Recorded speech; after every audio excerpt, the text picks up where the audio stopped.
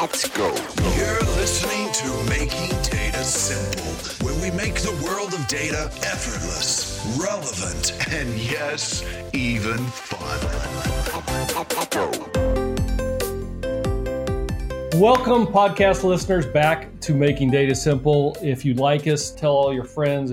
You can always hit us on almartintalksdata@gmail.com. Please be patient. We get a lot of traffic in there. Today, I have a special guest, Rithika Gannar, who is the VP of Expert Lab Services and Learning at IBM.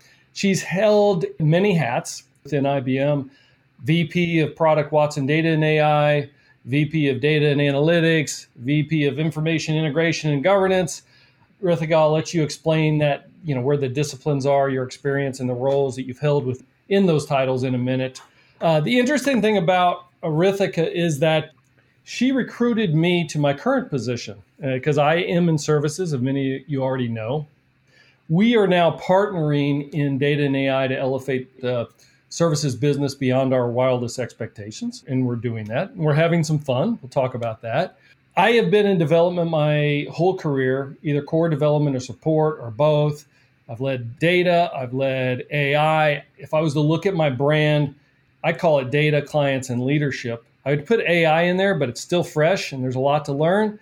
But the first two I've earned, that being data and clients, and the last one you always continue to earn, it was leadership. Point is even though I have clients in my brand, and I would think it's my sweet spot, and I have experience in support, which by association would lead to services, it took a little bit of convincing to get me to make the switch because I've always been in development. She has a ton of energy. It's infectious, and you just can't say no. And I'm glad I didn't because I've enjoyed every bit of it, even though it's quite a challenge given today's market dynamics. So Rithika, welcome. I am going to start, though. Hold off for just a second. I'm going to give you a compliment. You can take compliments, can't you? Let's see. Look, I have found since working with you, you've got the tech, you've got the business acumen, the ability to execute, and the intangibles that go in between. I found you to have the ability to make swift decisions, willing to listen. And that means if you're working with Rithika, you got to be on your game because she'll make the swift decisions. And if you're not powerful enough to come and say, hey, wait a second, you're off to the races. I really enjoy partnering with you so far. Thank you, Al. It's a pleasure to be here. And it's a pleasure to be able to have the opportunity to be able to work with you. I think in our short time working together, I've really enjoyed some of the changes that we've made and the way we've progressed our teams. And I'm looking forward to do even more of that with you. Can you tell us about your background and how would you describe your personal brand? Look, my personal brand, if you kind of take a look at my history and where I've grown up, I'm a data and AI enthusiast. But my career started as computer scientist, as a software engineer. And I started out of college working on developing Java programs, C programs, in systems management. And I really didn't enter the data space till probably 8 years ago. So a lot of what you read out at the beginning here, that has been fairly recent. So my career has actually been rooted in developing products, supporting products, and then going into the field to work with clients with leading edge products. So my brand is very much so associated with being core in the software development space. And I would say within the last years, doing a lot of product management and what we call offering management at IBM, probably externally known as product management. In the data and AI space, as I've come in, I've been able to traverse every different part of our data and AI portfolio, minus the business intelligence space, own product in that area with brief stints in sales as well as now in services. And so if you look at what I've done, it's always been core tech, like either building it or doing product, and then out in the field with some role. And I've loved that opportunity because it's been able to give me the perspective on what kind of products hunt in the market by being able to closely work with clients and coming back. So I would say my core strength and core area is product with a lot of client-facing roles. With that, I would say I'm known for wanting to do the leading edge things, the things that are traversing and changing in the portfolio, building the first of a kind products. So in the integration space, we did that. in the data science space, building out the initial data science platforms. In Watson, we did that. And I do think we're doing that here as well, Al, in our services business. We are transforming what services means to really be all about a client-obsessed culture. I like it. All right, we're going to dive into that. This is rhetorical, but there's a reason I ask. Is it Rithica or Ritika? Many people actually ask me this. It's probably one of the most common questions I get. It is Rithika. The name is from India. I am Indian. I'm of Indian origin, and the T is a TH, so it's Rithika. But you weren't born in India. I was born in the United States, but of parents who are both of Indian origin. I was looking on Twitter too. Here's what it says on Twitter. Data and AI enthusiast. All right, you said that earlier. Computer scientist. I like that. I'm an electrical engineer. We've got something in common there. Native Austinite. I didn't know Austinite was a word. I learned that. But that means Midwest. We got something in common there. Here's where I pause. It says Longhorn. We'll get back to that. Entrepreneur at heart. Yeah, I think I could agree with that. Wife and mom. Longhorn. That kind of bothers me. You know, I'm UT Austin. It is my alma mater. Both my undergrad and grad. So you've seen a ton of change here at IBM. What excites you most about the current role you hold today? I often get asked, wow, you've been at IBM so long. How have you been there so long? And if I think about the roles that I've had and the type of work that I've been able to do, it's always on the leading edge. I think you went through a little bit of my history in starting out doing data warehousing, doing integration, doing data science and analytics, doing true AI, and then working with clients. In each of those, I was able to be on the leading edge of the technology changes that were happening in the market, and IBM made a huge difference in how we were progressing parts of the portfolio. That excites me. And that is kind of when I talk about the entrepreneurial spirit, being able to incubate new things, to do new things has always been core to who I am. And being able to do that at a place like IBM means I don't have to leave to be able to do that. I can do that in different parts of this organization and do it quite successfully. Now, the second part of that, why IBM? Look at the transformations that we've made as a company as well and are continuing to make, and especially at this point in time when we see the advent of most customers driving a digital transformation project, and they're doing so with cloud and data and AI, types of transformations that we are enabling for clients to do that in a hybrid cloud in a very open way, leveraging data as a asset and as a differentiator through a lot of the AI technologies we provide, regardless of where your data is, regardless of where your applications are. That is truly transformational.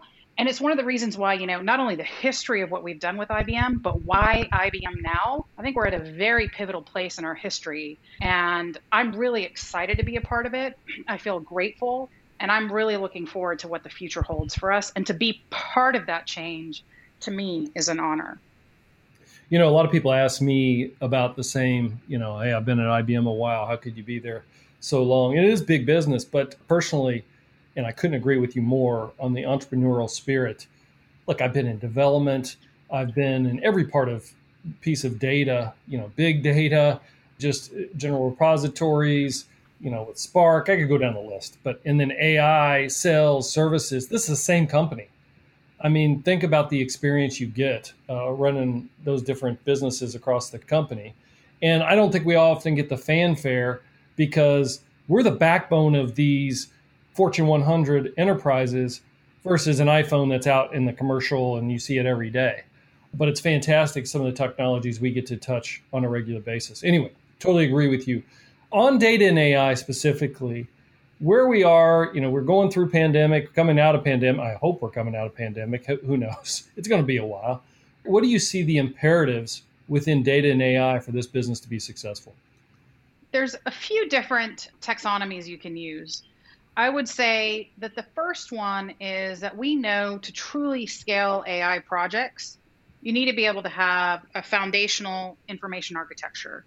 And I'm sure your audience has heard of the AI ladder, where we talk about when you want to be able to modernize how you leverage data and AI, you start with a foundation of understanding where your data is, making it simple and accessible, leveraging the governance capabilities to be able to organize your data so you know the right people have access to the right data at the right time, to then be able to use that as a foundation to develop and use and analyze using AI models and ML models or deep learning models to be able to start creating AI, because your AI is only good as that foundation of the data that it sits on. Then I always say that AI is not a thing.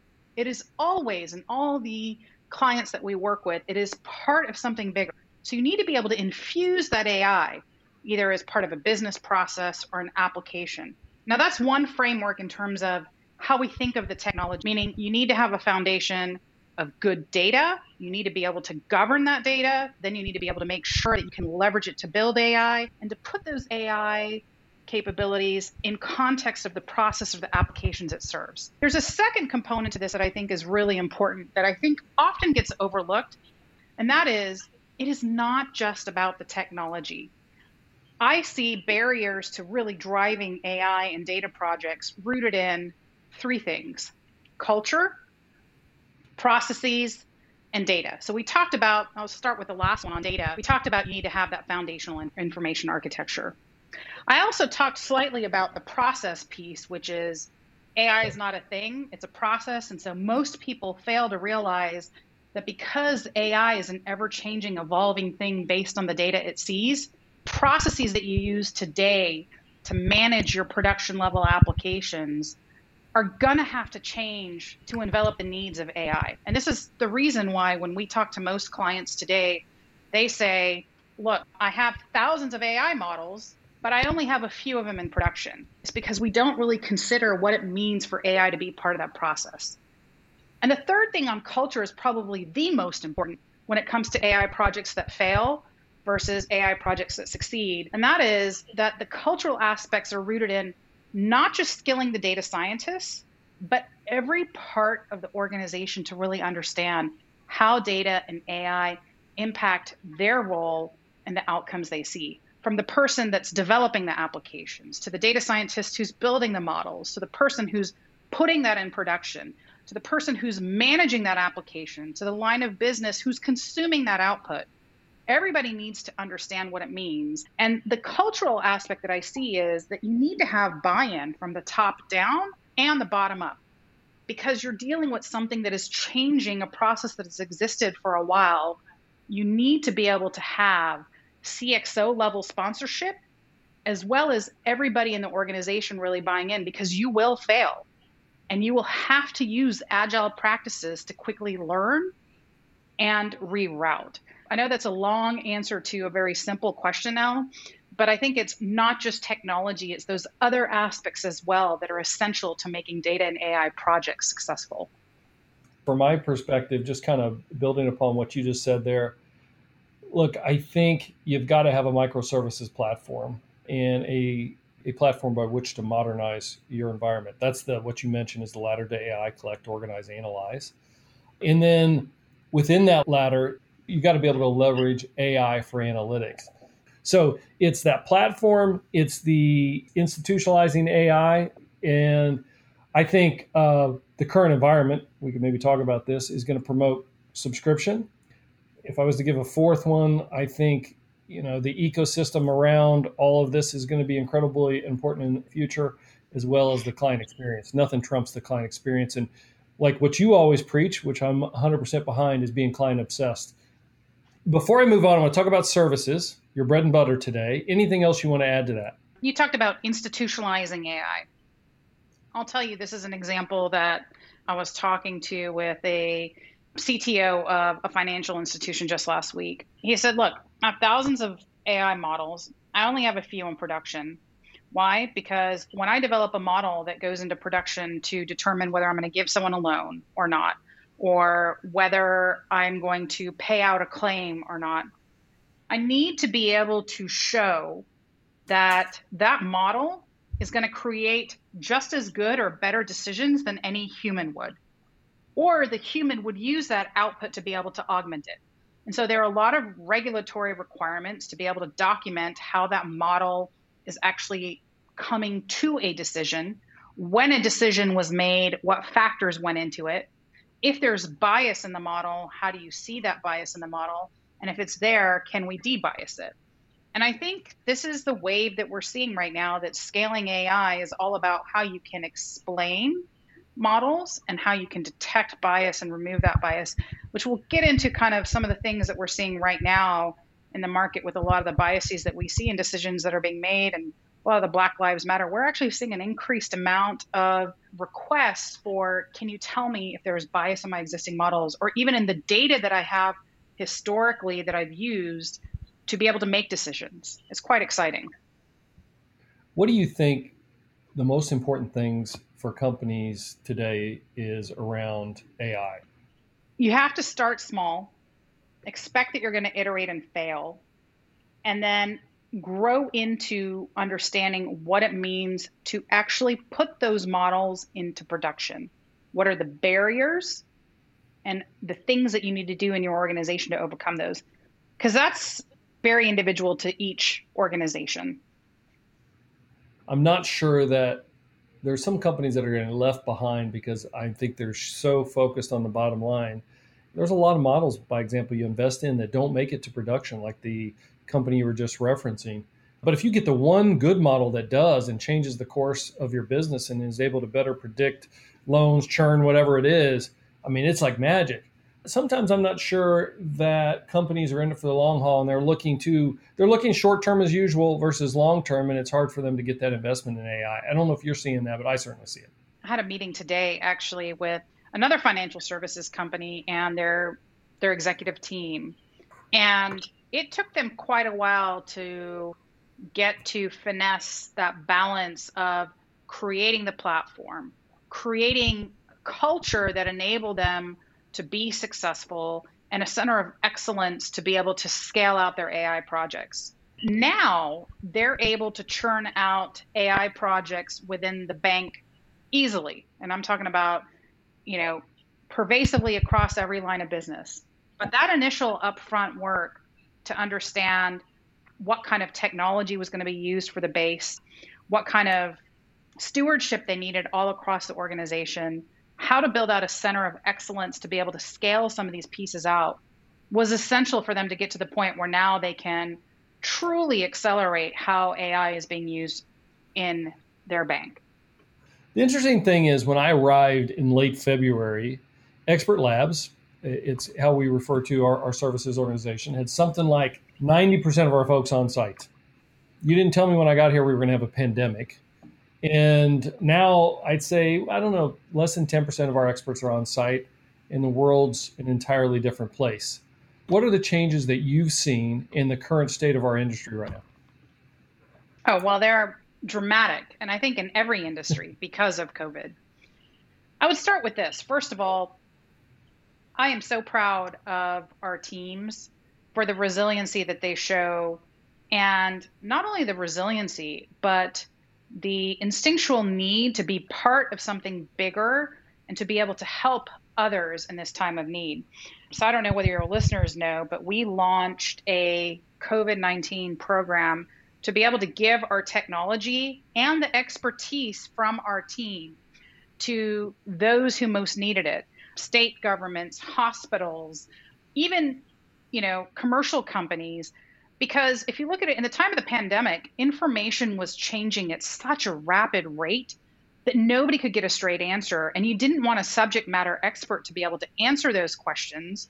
If it was hospitals or nurses trying to figure out what the symptoms were for COVID, you didn't want that nurse on a phone. If you were a government agency figuring out how to give loans or where to reopen particular types of businesses, you didn't want to spend your human capital on answering questions. And so leveraging a lot of our assistant technologies in our portfolio, as well as the expertise in your team, Al, we were able to rise to the occasion and help our clients and our community so immediately. And for that, I am grateful, because our team showed not only resilience, but really leaned into how we could use our technology, how we could use our expertise to be able to help those who were really in need. But the other thing the pandemic taught us was we needed to learn how to work differently. As you pointed out, most of our people are now remote. And I think, over the past few months, not only have we learned how to do the things we would otherwise do in person remotely, design thinking sessions, architecture sessions, even coding with our clients, we can now do much of that remotely in a way where customers even believe that they're getting the same level of productivity, if not more, in a remote environment. And customers themselves are more comfortable giving remote access, working in a digital manner, and figuring out how to engage in that way. I have to say, during this time, I personally feel like I've been able to touch more clients, talk to more customers, to be able to spend more time understanding problems. I would have been flying to Europe for a particular meeting. I'm now able to cover like 3 meetings in a particular day.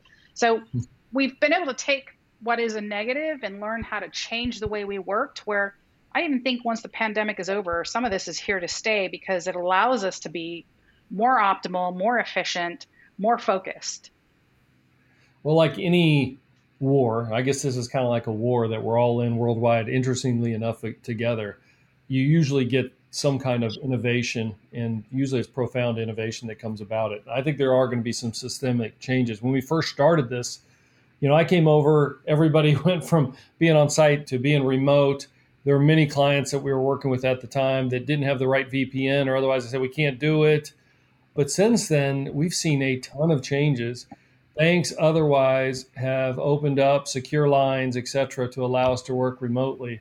And I think it's going to better our overall business, just our business. I mean, the businesses profoundly moving forward because of the remote environment that we've been able to drive. I do worry about a little bit of brick and mortar because I think folks are figuring out that we can do a lot of this stuff remotely. What do you see as the principles of a great services business? It's the reason that the mantra for our team, as you well know, is being client obsessed. When you look at what our organization is all about, it is about having and being the trusted advisor of our clients, being the subject matter experts to be able to help them understand not only where they need to be, but what does that journey look like? And in places where they'll do it, make sure they're skilled enough to be able to do it. In places where they want us to help them do it, where we actually are guiding them and helping them in the right way, or in places where they want us to do it all for them, we can do that as well. So when I look at it, it really is about how are we customer obsessed? How are we advisors to our clients? How are we challenging their thinking and the way they see their business? And we can be giving them the skills to be able to then accomplish that or help them accomplish that. And we often, within the advising, we talk about the need to be challenger sellers. And I don't know that often comes off organically. A lot of people, I think, look at challenger sellers as being overly aggressive with the client, the opposite of client obsessed, when that's not the case. Can you talk to your feelings around what it means to advise clients in the most impactful way? When you challenge or advise your clients, you're providing a point of view based on data that you see not only for them, and it's really important to understand your client. Don't just jump to a technology solution. Don't just jump to an outcome. You have to understand them almost better than they can understand themselves. When you're with a client, you need to understand their needs. You need to understand what their outcomes are. And so through that understanding, and by the way, through our experience of working with many other customers and clients, we understand not only where that client is and where their inherent needs are, but what works and doesn't work. And so a challenger sale, or the challenge advisory services that we always talk about in our organization, is not to be confrontational in nature, but to really help your client start thinking differently in ways maybe that they didn't really think about, or to really augment the way that they are pursuing their trajectory in a way that benefits them. And I think this is the role that we play within a services organization, to really take our knowledge and to be able to help make the client better, but in the context that serves them and for the outcomes that they need to drive for their business. Let's see if I can summarize. I would look at it 3 different ways, and you tell me if I'm right or wrong, or you tell me if I miss anything. Number one, you talked about our people. This is about having the strongest performers in the business, not about hard work, but about impact. And skills as currency, meaning we've got to be the smartest in our field, period, which we are, by the way, if you're listening. That's our every goal. And by the way, we manage to that excessively in terms of learning and pushing learning, et cetera. Secondly, on the business side, we've got to be those advisors that do it in a challenger seller type of way. In other words, teach, tailor, take control, and teach clients something that they hadn't thought of about their business because we know their business so well. So we become that trusted advisor, but everybody's got to do it. That's number 2. And then as it relates to the clients specifically, I don't know if you said this or not, but I'll throw this out there and then you can make comments on it if you agree or disagree. But we've got to be very, very simple to work with. It's got to be a pleasure working with us in offerings that are innovative with a strong go-to-market and drive immediate time to value. How'd I do? You did well. I didn't mention the third one, but I think that's a given. Nobody wants to work with anyone who's hard to work with. Great summary. What are you most proud of in your tenure in services so far? Look at the transformation we're making, Al. It's the people that are part of this organization. Any services organization, it really comes down to the skills within your organization, the methodologies and the assets that you develop. And for me, I am most proud of the team that we have built, the pivots that we've made and the areas that we've focused. Any org always starts with their people, services org more especially, and building data and AI experts to me is a passion. And to work with clients and to have a team that embraces working with the clients in a customer obsessed way is gratifying.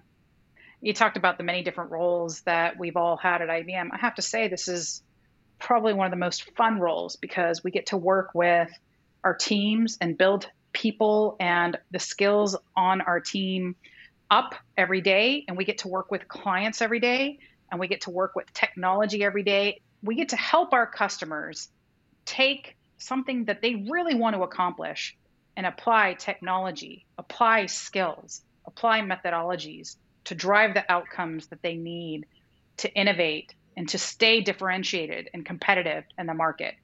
That's pretty gratifying, and it's the thing that I'm most proud of. So it's our people. What attributes or skill set do you look at or you think are the most successful for those that find themselves in services? Technology is important, but it's not the only thing. So I'm going to take a step back and say there are probably 3 things that are really important. Number 1 is the curiosity to learn. And this would be not only for my team, but anyone who's in the data and AI space. I always say, if you look at the average skills lifespan, it's about 3 to 5 years in a market. With data and AI, it's a lot less. You're talking about 18 to 24 months max. I mean, go back and think about technology cycles. It is a lot shorter. I mean, even for me, I remember when I was developing data science products, my offering manager gave me a lesson in Python coding and said, take these 3-4 classes before you learn how to build a data science platform. To be able to have a culture of curiosity and learning is, to me, probably number 1. That's the number 1 thing we need to kind of have within our teams and within our organization. The second one is emotional intelligence, because a lot of what we do is working with clients every single day. And, it is about being able to drive the outcomes. And that means you need to be able to truly understand what's happening. You need to be able to read the temperature of the client. You need to be able to understand when things may be going awry. You need to understand when to pivot. So a lot of our roles as services people who are working with clients every single day is about the emotional intelligence. And that will go to number 3, which is you have to be articulate. Because you are working with clients every day, the ability to be able to communicate what we're trying to exude and what outcomes we're trying to drive is extremely important. How much time do you spend directly working with clients? If you were to shoot out a percentage, what do you think it would be? So actually, I did this recently. Over a quarter to 30% of my time, like if I look at even today, I spent 4 or 5 hours with clients. So it is a big chunk of my time, either prepping for client meetings, which I think is equally important. If you look at every hour of a client meeting you have, you've probably prepped 5x that time. So it's about within the 25 to 40% range, depending on the month. I would tell you, like in COVID times now, because I don't have to be on a plane all the time for one particular client, it's probably just as much client time, but a lot more clients. So we need to be spending lots of time in front of our clients, with our clients. And it's so important in running this business. You know, I'm so glad you talked about the prepping piece because, you know, I've spent a lot of time working with clients, and there are times where somebody said, hey, man, I don't know, you just got a natural ability for it. And I'm thinking, what? Are you kidding me? I spent 10 hours preparing for that call. I better have done it right. I think people forget that there's a practice and there's a lot of research to be done when you're meeting with the client. So thank you for mentioning that. I think that's very, very important. I sent a blog to my team, but also posted it externally as well that you can see again on LinkedIn. Like most things, I steal it from other folks, and I stole this one from Stephen Covey, who wrote The 7 Habits of Highly Effective People. And he's got 4 quadrants, just real quick. Urgent and important is quadrant 1. Not urgent and important is quadrant 2. Urgent and not important, quadrant 3, the lower left. And then not urgent and not important on quadrant 4, the lower right. I think it's very easy for organizations, particularly when you're dealing with clients all the time, you're working issues, you're solving problems. You get stuck in quadrant 1, which is urgent and important. And you got to address some issues there, but you don't want your whole time spent there, or else you get stuck. And then, like when you do have a breather, you end up in quadrant 4 where you're just, you know, it's almost busy work because you're just kind of breathing. I see also with many organizations that, you know, that you can get stuck in quadrant 3, urgent and non-important, and think you're in quadrant 1. And those are the meetings, the reacting, the mail, that kind of stuff. Where you want to be is in not urgent and important, where you're doing fire prevention, if you will. You're doing strategy, planning, networking. Everybody's very interested in this right now. I've been getting a lot of pings on it. I want to know what your trick is. What is your work style like? I mean, what's your antidotes to getting or remaining and pushing an organization in quadrant 2? I think that's a good question. I think everyone has their own way of doing it. And periodically, you have to go take a look at how you spend your time and reflect, am I spending my time in the right places? I got to tell you, the transition that we made into COVID, I noticed initially that I probably wasn't using my time as wisely, and the days would easily fill up with meetings. And so I will tell you what I've tried to do, and I think I've been more effective at it recently than at the beginning of COVID. And that is, I block bigger chunks of time during my day. And I know some people take a particular day, but for me, it's first thing in the morning. You probably won't see me doing extremely early morning meetings, as you know, except for, I think, one day a week, Al, where we're talking to our teams in different geos. But usually I take every morning, and I will not start a meeting till later mid-morning so that I can have that time for think time. And that think time is either writing, or it's putting together strategic documents, or it's working on things that are important for the business. But for me, that think time is so critical. And so people often say, wow, you know, is your calendar like extremely busy? When it gets super busy, I start tearing it up to make time. Do I have to do that? Is it urgent and important and it requires only me, or can someone else on my team do that? And I've started doing that a lot more, because I think as a leader in an organization, yes, there are urgent and important things you need to take care of. Customer X really needs help on this, and they want you to help them with their strategy. And those are things that you have to do to keep a pulse on really what's happening in your organization and what's happening with clients. But equally important is what you're doing to progress your organization ahead.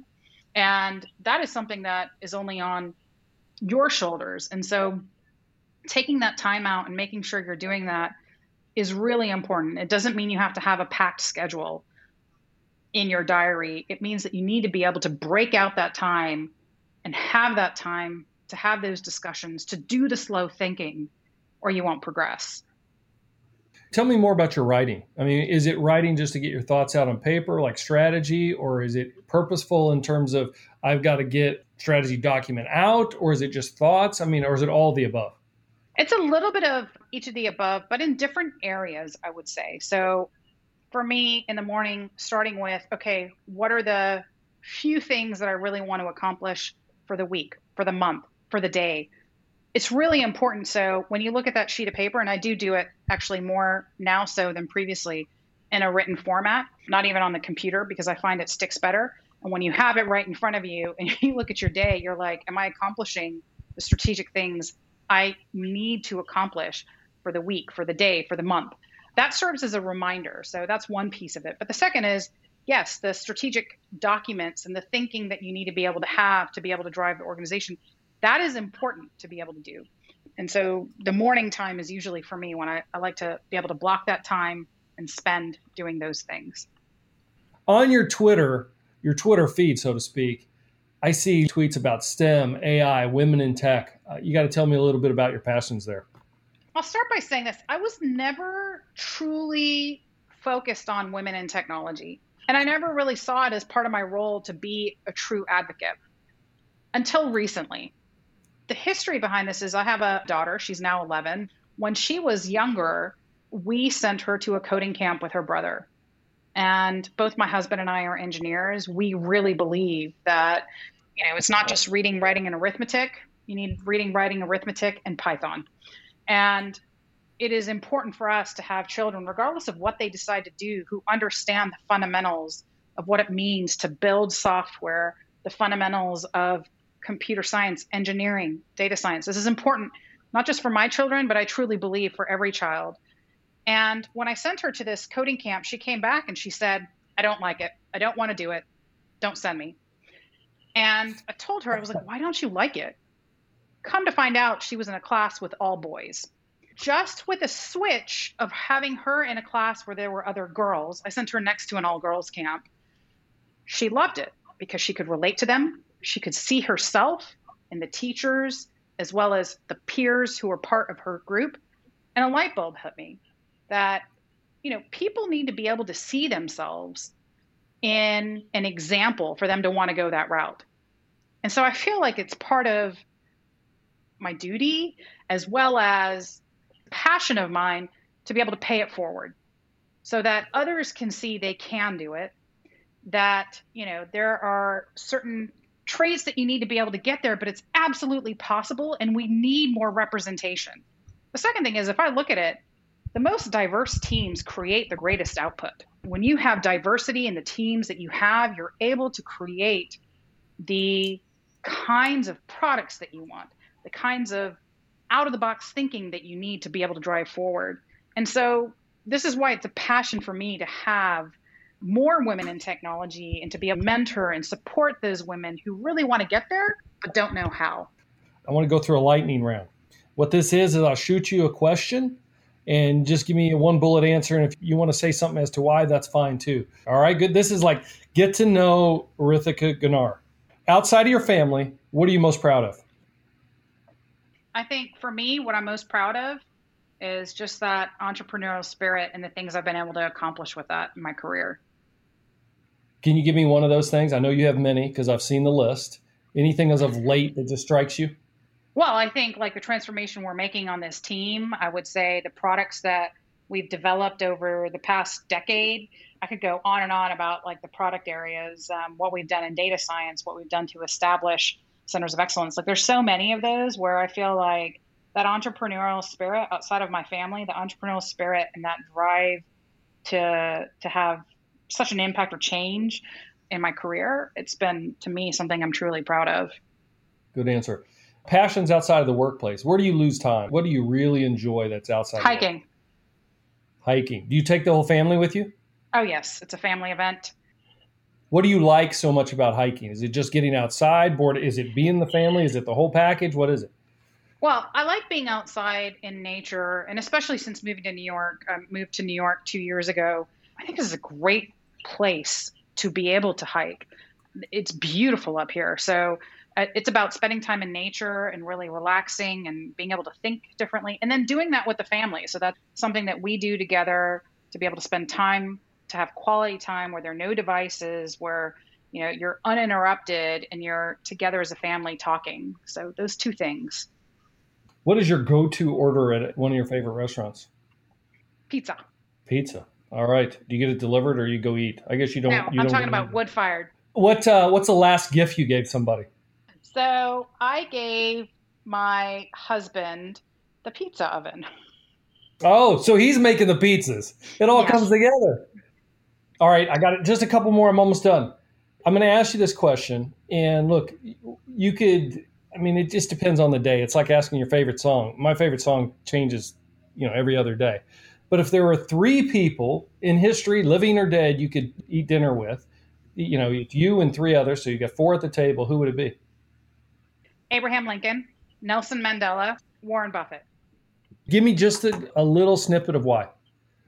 I think each of them have accomplished so much in different ways and what they've learned in their life. I mean, last time we talked, I think I told you I'm doing a lot of reading on our American history. So that's why Lincoln, I'm just so passionate about how someone who could come from such little means could, find the character, the enthusiasm, the drive, the leadership to really focus our country and make such a transformational change for us. So that is Lincoln. Nelson Mandela for everything that he persevered through, and even through what he's gone through, what it means for the transformation he did for even his country. Warren Buffett for what he's been able to do for obviously what he's done with his companies and what he's been able to drive and just his ethics. A wonderful man. So those 3 for very different reasons, but that's who I would like to have dinner with. You know what? You're the fastest having answered that question. And Warren Buffett, by the way, would be on mine. I think his discipline. Who are your other 2, Al? I would say today, my other 2, you're not supposed to ask me questions. No, today the other 2 would probably be Marcus Aurelius. It may be Paul McCartney. If I could get Lennon and both of them in one chair, I'd probably do it. And then it'd be Buffett, just because, like I said, his discipline. I'm going to finish up real quick in a would you rather.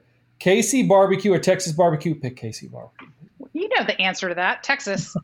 Why wouldn't you give me a bone? Why can't you just throw that to me? Jeez. All right. Services or development?